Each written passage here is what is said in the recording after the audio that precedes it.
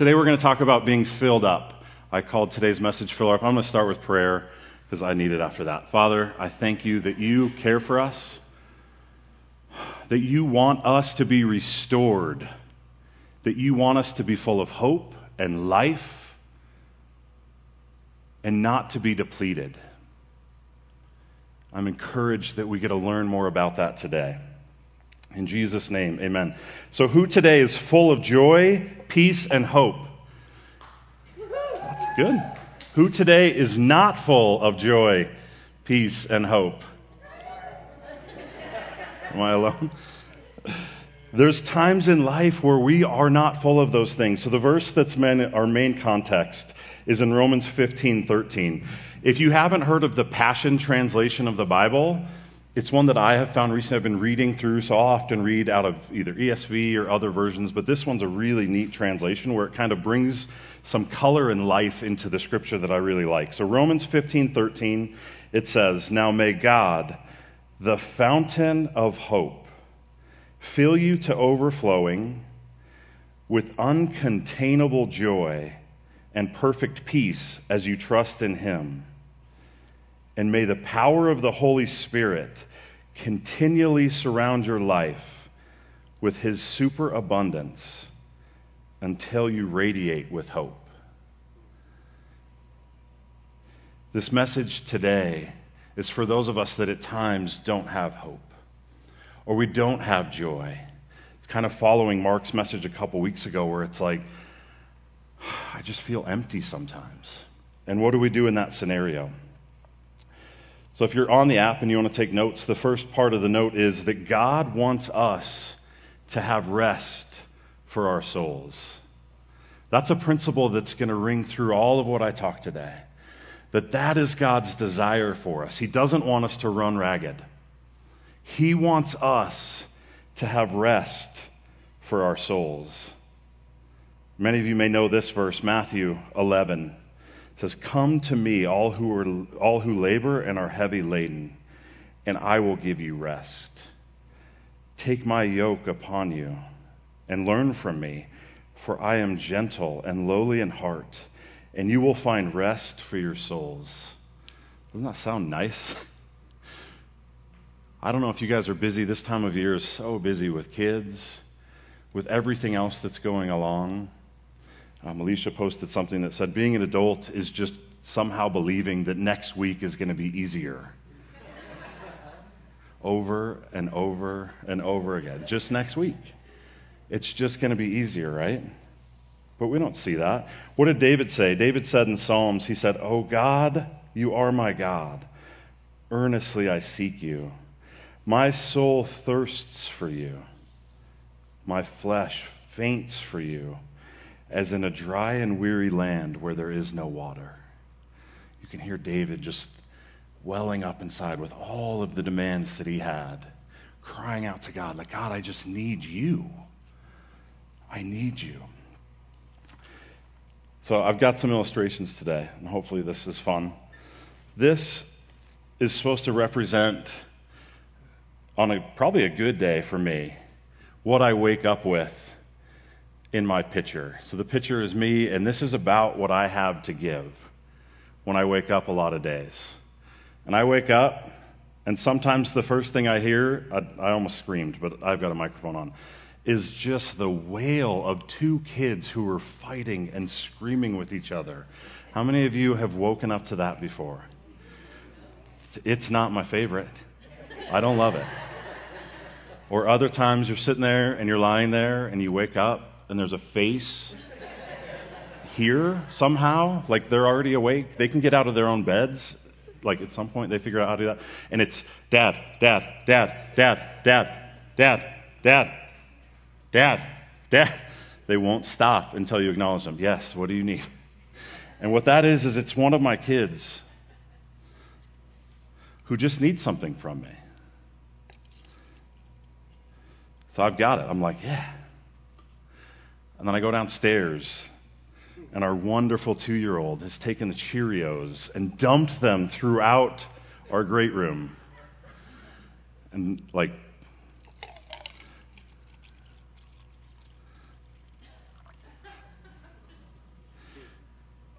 And then I want to serve my wife, because in a lot of ways, like, I want to do that. So I'm thinking, what can I do before I go to work? What can I do? Can I gather the kids? Can I meet with them? Can I set out expectations?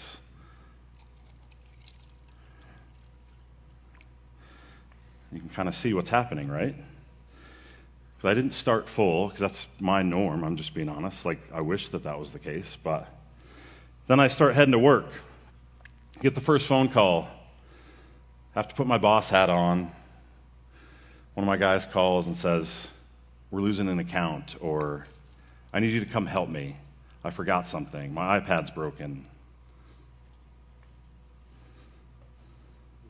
The day keeps going. And I go and I work outside alongside them, or maybe do a barbecue, helping out, trying to give good customer service. Just give, a little bit. The way home, with beautiful traffic, driving home from Arapahoe Road, all the way up here. And usually about Santa Fe.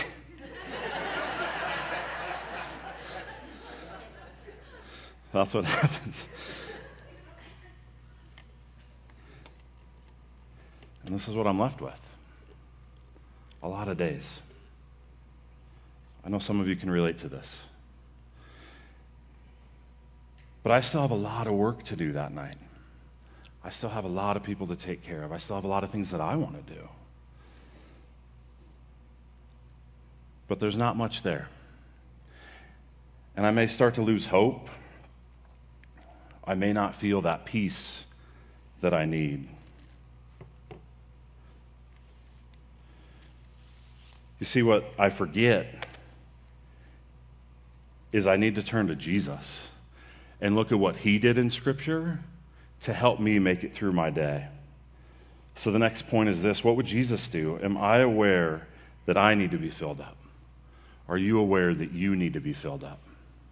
Do you actually acknowledge that reality, or do you just try to muscle through thinking, somehow I'm going to fill this thing back up? I'm going to pull myself up by the bootstraps. I'm going to find a way to get it done so that I can pour out and be there for someone else again and again and again. That's not what Jesus did. We see it over and over. What are some of the ways that Jesus filled himself up? One of the times he fell asleep on a boat and took a nap. And the disciples started to freak out because a storm came up, and Jesus is still asleep. Because he knew that he needed rest. He had poured himself out, and he needed that rest. One time it says that he took some alone time to pray. He had been serving, and he knew that he was at the end of his rope. So he says that he got onto a boat, that way he could take some time to pray. So they start going to the other side of the Sea of Galilee, which is not very big. And the people saw where they were headed, and they left him alone, right? No. They ran around to the other side of the shore. And it's getting late, and they get to the other side of the shore, and Jesus is probably thinking, well, Jesus wouldn't be thinking this. I would be thinking, are you kidding me right now? Like, I'm trying to get away from you. But it says in Matthew that Jesus had compassion on them. And that's where the story of him feeding the 5,000 then happened. That's what happened right before that. He was depleted. He needed to pray. So he took that time. And when he did that, he had the energy to step in and to meet the people where they needed to be. In Luke 5, it says that he often withdrew to the wilderness. Often. So it was a common occurrence for him to pull away to be there. After he was baptized, he spent 40 days by himself, preparing for what the ministry was going to be for him. He knew that ministry was coming. And what he did to prepare for that was he spent 40 days by himself. He knew that he needed to connect to the Father during that time. There was other times where Jesus would go alone in times of grief. I know that many of us have lost people, even recently. It's appropriate for us to pull away in those times of grief, to have Jesus heal what's going on inside of us, to connect with him during those hard times. Jesus did that. We have the Sabbath set up for that reason. How many of you are really good at the Sabbath? How many of you try to be good at the Sabbath? I am terrible at it. And that's why this happens. When we were in Israel, we went to Israel. I got to throw that in since Scott's not here.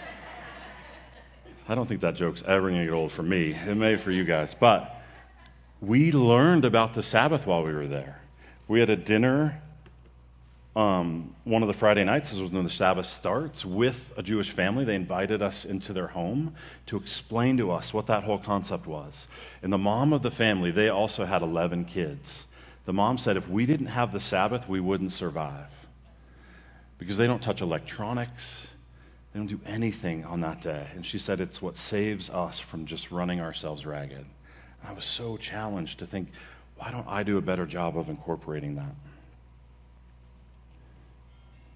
It's a great quote from a good book that I read called A Praying Life. And it says, learning to pray doesn't offer us a less busy life, but it offers us a less busy heart. And I really love that. When I need to connect with God, when I need to learn how to lean into him more, my chaotic life isn't going to change. I'm delusional to think that for the next 500 years that life isn't going to stay busy. But in the busyness of that, can I slow down and connect to God? Can I connect with him on a level that's going to be able to restore my soul? Because unfortunately, this is my reality a lot of the time. And I get home and I am just empty. That happened this week. So last Sunday, who had a great time last Sunday? Guess who didn't really have a great time last Sunday? Alicia and I. I was super depressed that night and the next day because I felt like I had given everything. It was weeks of planning. And I don't say this for pity. I'm just saying it to be honest. Because we had poured ourselves into something. And the enemy started yapping the next day. It wasn't worth it. What you did wasn't worth it. It's too much effort. And I rolled into Monday like this because I didn't take the time to connect with God that night.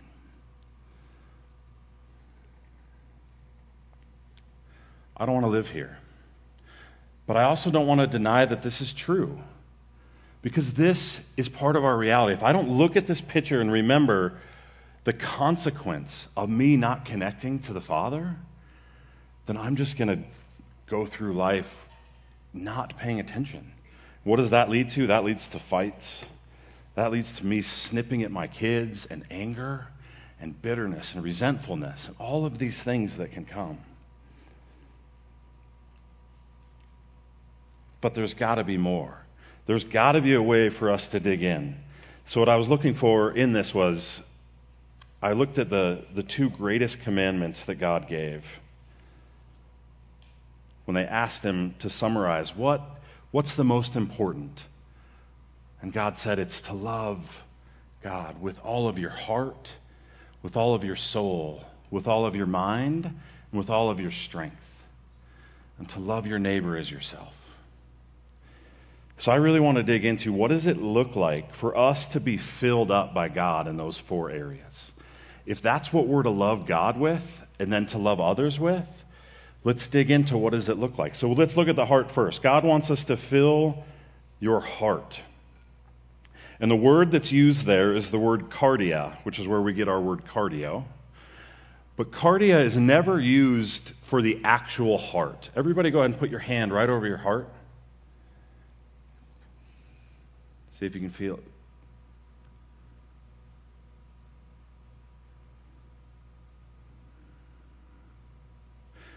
What the word cardia refers to is it's what controls our intellect in our emotions and our will. I've heard people say you can feel it in your heart. It's that part of us that is emotional, that is passionate. It's when I look at a sunrise with my boys. We climbed a mountain the other day. Not a mountain, that's not true. We climbed up in Golden. We climbed South Table Mountain. We watched the sunrise, and there's something inside of my heart that just leaps when I'm in nature and I'm paying attention and we're worshiping. I had some worship songs going.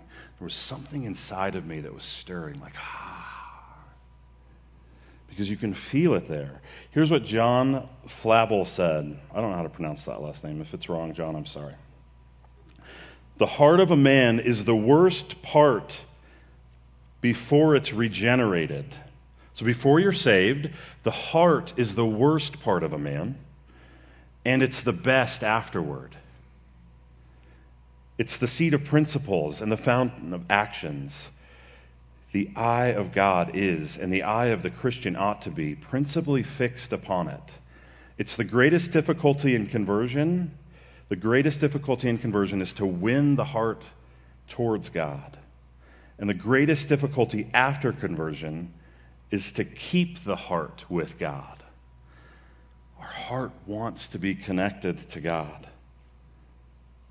And where do we see it in Scripture? We see it in Philippians 4. A lot of you will know this verse. Rejoice in the Lord always. And again, I say rejoice. Let your reasonableness be known to everyone. The Lord is at hand. Do not be anxious about anything. Who's my anxious ones? This is for you. Do not be anxious about everything, but in everything, by prayer and supplication with thanksgiving, let your requests be known to God. And the peace of God, which surpasses all understanding, will guard your heart and your minds in Christ Jesus. You want your heart to be guarded? Invite Jesus there. Invite him to be with you in those hard emotions.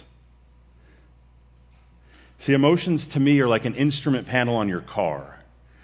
You're driving down the road, and for me, the anger one's usually the speedometer one, right? Like, whoo! Am I paying attention to what's going on here? I'm getting really angry. Another one, though, that's over on the side is my sadness indicator. I got a sadness indicator, and I don't like to look at that one. Kind of pretend that it's not there. Like, just don't need to be sad today. Like, saw a thing came on the radio at one point talking about like kids that needed support in Africa who didn't have anything, and I was like, because my sadness meter rose and I was feeling sad for them, but I don't want to deal with that. So it's like, don't pay attention to that gauge. Don't pay attention to the anger gauge. That's what our emotions can be for us. When we sense emotions that come up, it's a way for us to see on the instrument panel, oh, something's going on underneath. I should probably pay attention to that. I should probably invite Jesus here. God, I am so angry right now. But I know that if I connect to your love,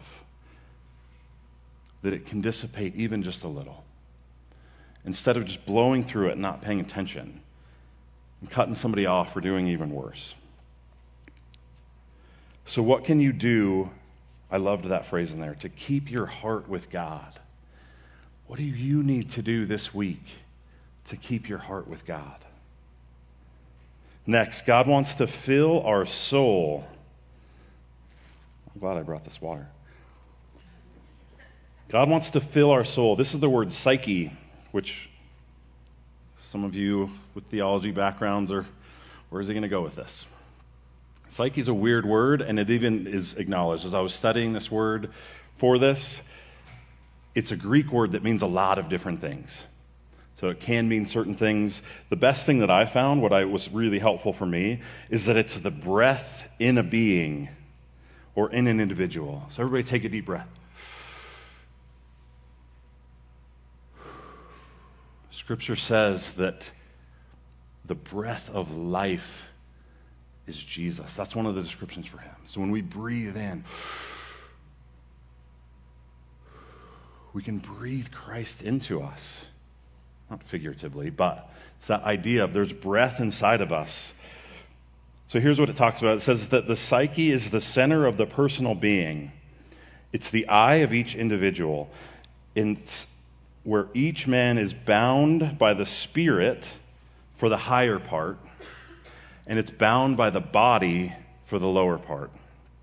So the tug of war in Romans 7 to me is where you can really feel this. I feel this as I studied this. I feel that call of, I want to do righteous things. I want to get better. And then this pull back down of, I don't want to do righteous things. I want to be selfish, and I want to be over here somehow. So it's just this tension inside of us where we're getting pulled back and forth. So it's that reminder of feel that breath. To me, this is the part of me that's tired. When people ask, how are you doing? And I say, do you want the real answer or the church answer? And I say, the real answer is I feel worn out. And I feel depleted. Instead of the church answer, which is, I'm doing fine. Everything's great. Let's not be a church where that's the case. I'm so grateful that I have so many people here. When they ask me that question, I can go right to the real answer of, listen, I'm depleted. When I'm tired, this is where I feel it. It's just that struggle. I just feel so tired. You guys relate to that? That's where we're seeing this. That's the tug of war. Where do we see it in Scripture? Matthew 11:29. Jesus says, take my yoke upon you and learn from me, for I am gentle and lowly in heart, and you will find rest for your soul. You want that rest? I long for that rest. That's where he's talking about it here. This rest for me does not come by watching the Bronco game, even if they win. I want it to. I want that to be enough. Or I want to be able to play my spades game on my phone. I'm so good at that game, you guys. Like, the computers that I play against, they don't even stand a chance. Like, it doesn't bring me rest. In a lot of ways, it's just a distraction. I want that true rest. Where do you need to take Jesus' yoke today? Where do you need to partner with him instead of doing it on your own? Some of you that need that peace and that rest and that hope, this is the part of you that's calling out to you. It says, invite Jesus here. Don't do it on your own. You see, Alicia needs me here. This is the part of me that she needs to show up, even after a long day or a long week.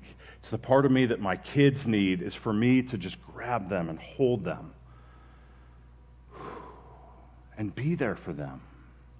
It's where my friends need me to show up, and often I can't or I won't because I'm so empty. I haven't taken the time to be filled up. Next, God wants to fill your mind. He wants to fill my mind. And the word here that he uses for mind is dianoia. And the definition of it, what I really liked, is it's an agitation, was the word that they use. So it's when you're actually thinking about stuff, it's not mindless stuff, but I want to figure something out about God. And some of us that use our minds to connect the best with God, it's this, I just see this agitation of, I'm going to get to the bottom of this. I want to learn more about you. I want to study more about you. I want to know more about you, God. Because when I know more about you and I study more about you, it helps me to be able to love others better. When I understand your love, I can then give your love. It's all of our thinking. It's our comprehending. It's our reasoning. So everybody, put your fingers on your temple.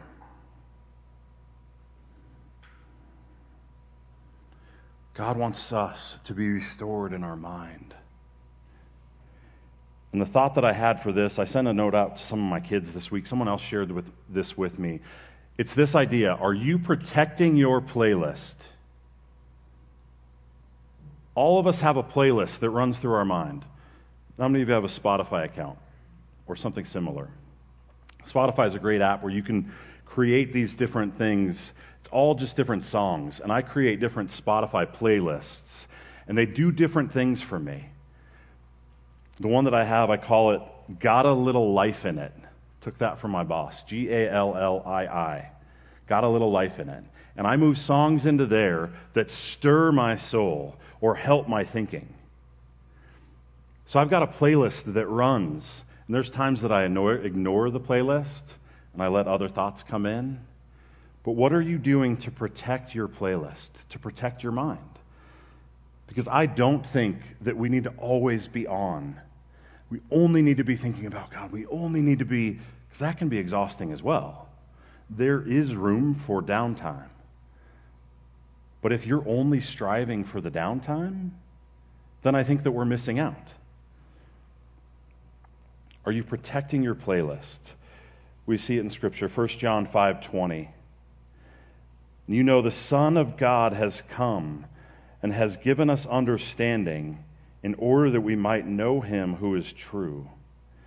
We are in him who is true, in his Son Jesus Christ. This is the true God and eternal life. God wants us to turn our minds on to him. So much of my life, I'm just wanting to dial it back. Just take a break, watch a movie, check out a little bit. And like I said, there is room for that. Don't hear what I'm not saying. And there is appropriate times for me to say, no, God, I'm going to clue in. I'm going to focus in on you so that I can be restored in my mind. And the last one, God wants to feel your strength. I don't really even know how to say it, so that's fine. Eshui was the word that was used there in Greek. And the idea of this word is, picture a boulder at the top of a hill that's being held by two logs, right? Like it's at the top of the hill and it's being held there. When you look up at that, if you're down below it, you're going to be very aware of the power that that boulder has just by looking at it. The boulder hasn't done anything yet. It's just sitting there. But you know, if those two logs were to break and that boulder were to start coming after you, you'd be in a lot of trouble. Because it is more powerful than anything inside of you. And that's what this power and this strength that he is calling us to is all about. It's not my strength, because this is what my strength gets me. I make it to Santa Fe and then we're done. That's all I've got. But when I can be filled up by God, then I can be powerful. Then I can be strong. And what does strength look like? It's going to look different for each of you. What's the unique strength that God has put inside of you? For some of you, it's taking care of sick people every single day that you're at work. For some of you, it's staying home with your children and homeschooling them. For some of you, it's showing up in your workplace as different, as loving, with a smile on your face. How many of you know the strength that it takes some days to put a smile on your face? And it takes everything inside of you to show up with a smile on your face. So this isn't about conquering some nation or something like that. It is, though, about harnessing that power that God has given us to be able to do hard things. I often have a message that runs through my mind that says it's too hard, you don't do it. Give up now. Like, what's the point in even trying? Because it's too hard. And I have to stand there and think, I can either believe that, or I can take that thought captive, and I can say, that's not true, because I can do hard things, because I'm connected to the ultimate source of power. It's not some John Wayne thing where I'm just like, I'm going to do this. It's that I am connected to the God of the universe, and He has given me the strength that I need. So everybody take your hands. I want you to squeeze in your hands. Squeeze tight. Feel your strength. Now watch this. Squeeze harder. You had a little bit more, didn't you?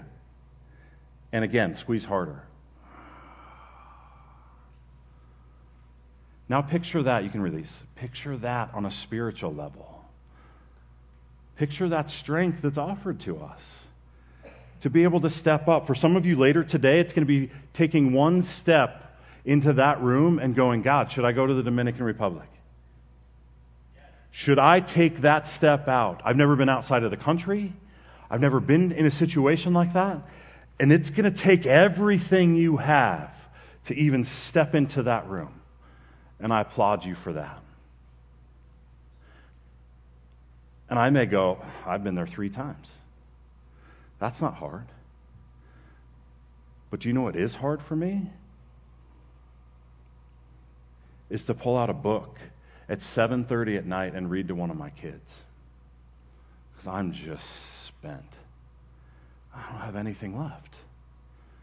But I can stop and go, okay, God, I can do this. I can connect to that.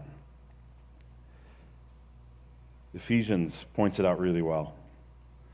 It says, for this reason, because, this is Ephesians 1:16, for this reason, because I have heard of your faith in the Lord Jesus and your love towards the saints, I do not cease to give thanks for you. This is Paul writing to them. Remembering you in my prayers, this is Paul's prayer, that the God of our Lord Jesus Christ, the Father of glory, may give you the spirit of wisdom and of revelation in the knowledge of him, having the eyes of your hearts enlightened, that you may know what is the hope in which he has called you, what are the riches of his glorious inheritance in the saints, and what is the immeasurable greatness of his power towards those who believe.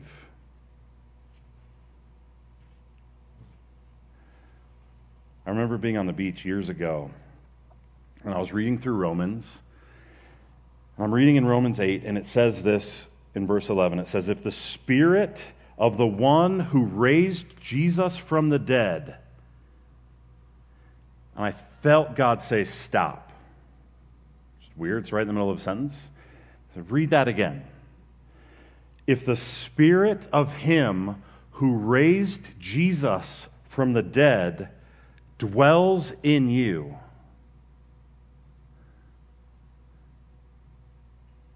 What God was pointing out to me is that the end of that sentence can be about 1,000 things. Paul wrote, and he finished, and I'm going to read what he wrote, and that's one ending to that sentence. But if the Spirit of him who raised Jesus from the dead dwells in you, you finish the story. What's the next part that you need to walk into this week with? Because you can do some hard things this week if the Spirit of God who raised Jesus from the dead is dwelling in you. Don't do it on your own. But if I step into that every morning, God, you're inside of me. What do you want me to attack with all of my strength today?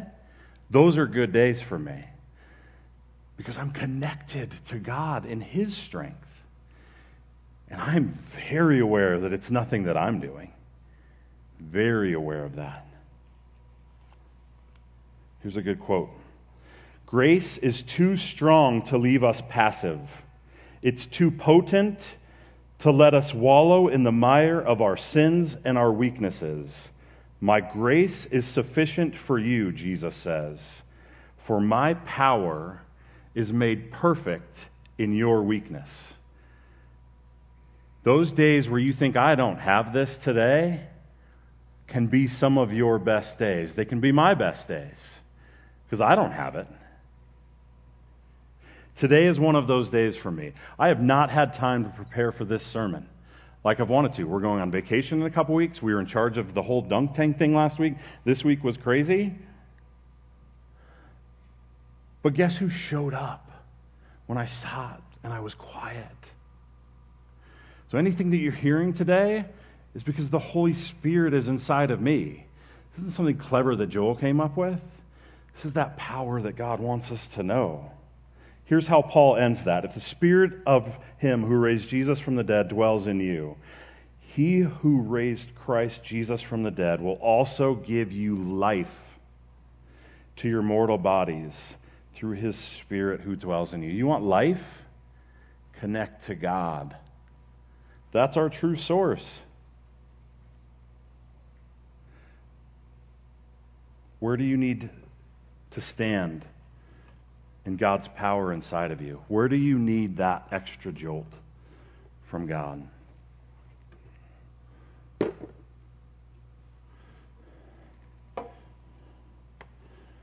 So here's the empty. And here's what I do, kind of as a visual illustration. I do drive home and I get frustrated. Or I'm just angry and I'm mad at my kids. Or I'm mad at life. Because the whole reason we have kids is because I was trying to be obedient and trust that God would be enough for us. So instead of even just being empty, I start to fill myself up with discouragement or hopelessness. That's a good one for me. That's probably 4 or 5 of these. There's no end. This is hopeless.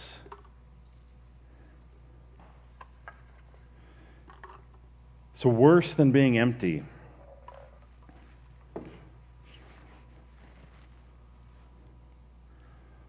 I'm full. I'm full of toxic, negative messages that make me resistant to God, let alone like, yeah, God, I want you to be a part of this. That's where I was on Monday.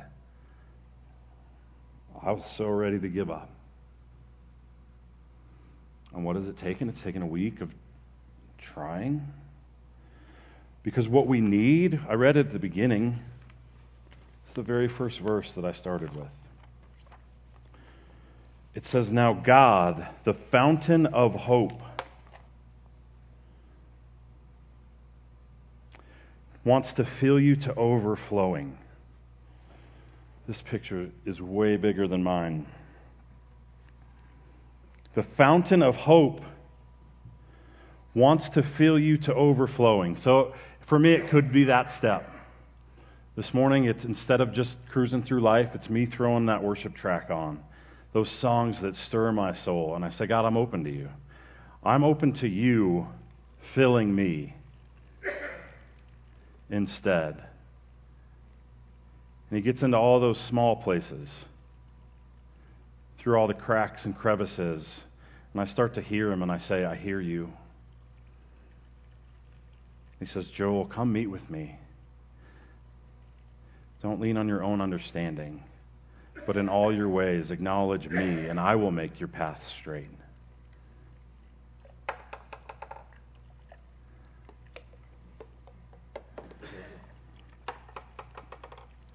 And slowly, I get filled up.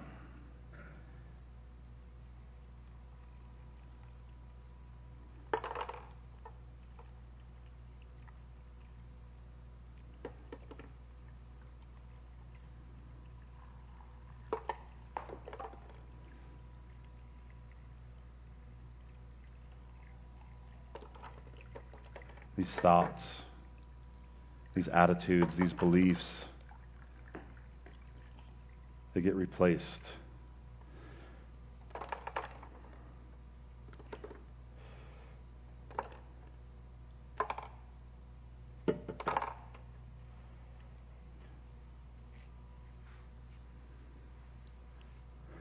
I'm able to pour out again. I'm able to be there for myself and to be there for others. You see, this message can sound like self-care, and some of that's good. Some self-care is needed. I think that our culture highlights it a little more than we probably should. Because what self-care sometimes turns into is avoiding the hard. There's times where I will want to take a break, and I may scroll through Facebook or play a game or even go to the mountains. I want a break. There's room for that. But where it gets really good is when your rest turns into restoring. When instead of just needing a break and staying empty, I say, God, fill me. Fill her up, God. You come and fill me. Because then I can feel His closeness and His love. I can know that He's close. We need that fountain of hope that's way bigger than us, that has the capacity to fill us every single time to come. So we're going to take communion. And the way this is going to work is there's some, kind of like how we used to do it. So there's some bread that is already cut, so you can come grab that with the cups. There's also the prepackaged items up here. There's some gluten-free bread for those of you that are gluten-free as well. So we're going to sing through a song, and what I invite you to do is come forward and get the elements, and then go back to your seat, and we'll take it all together at the end of that, at the end of this song. So when you're ready, move your way forward. I want you to be thinking through during this time, which of these areas do I really want to be restored in? Is it your heart? Is it your soul? Is it your mind? Or is it your strength? So as you come, be pondering that as we're worshiping through this song.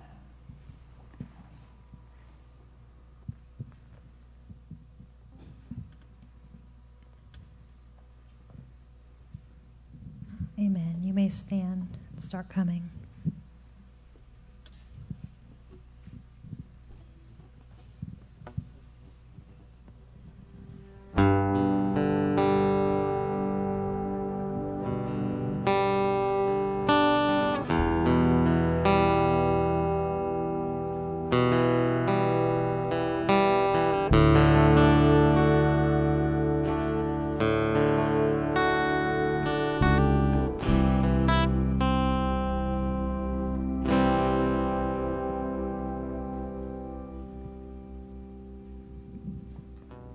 There was a moment when the lights went out, when death acclaimed its victory.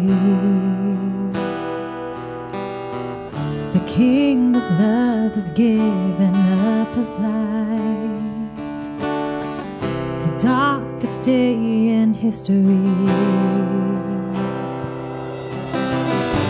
On the cross He made for sinners, for every curse His blood atoned, and final breath and it was finished. And I at the end could have ever known. And the earth began to shake, and the veil was torn. What sacrifice was made as the heavens rose,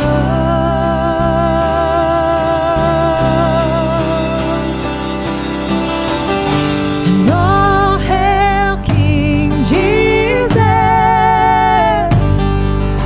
and all hail the Lord of heaven and earth. All hail King Jesus, and all hail the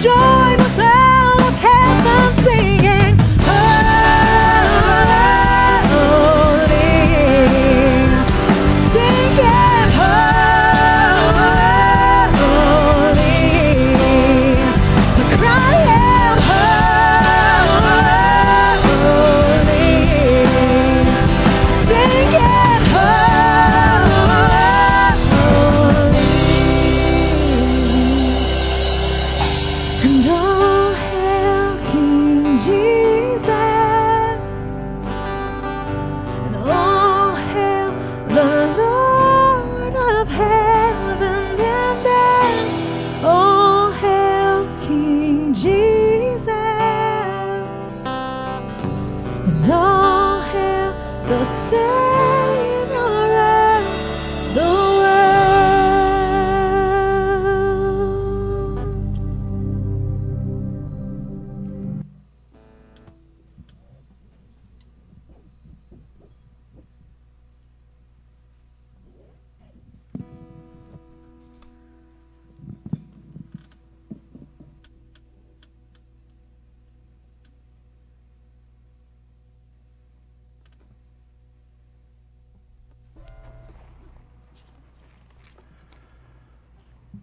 So on the night that Jesus was betrayed, Lord Jesus took some bread and gave thanks to God for it. And he broke it into pieces and he said, "This is my body, which is given for you. Do this in remembrance of me."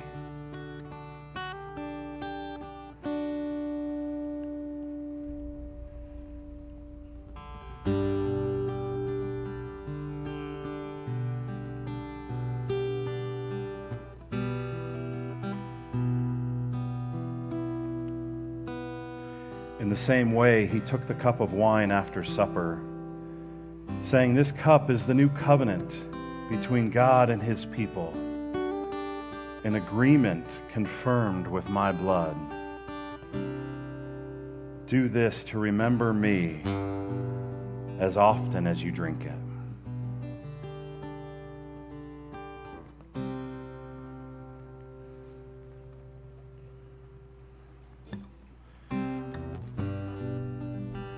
Jesus, thank you.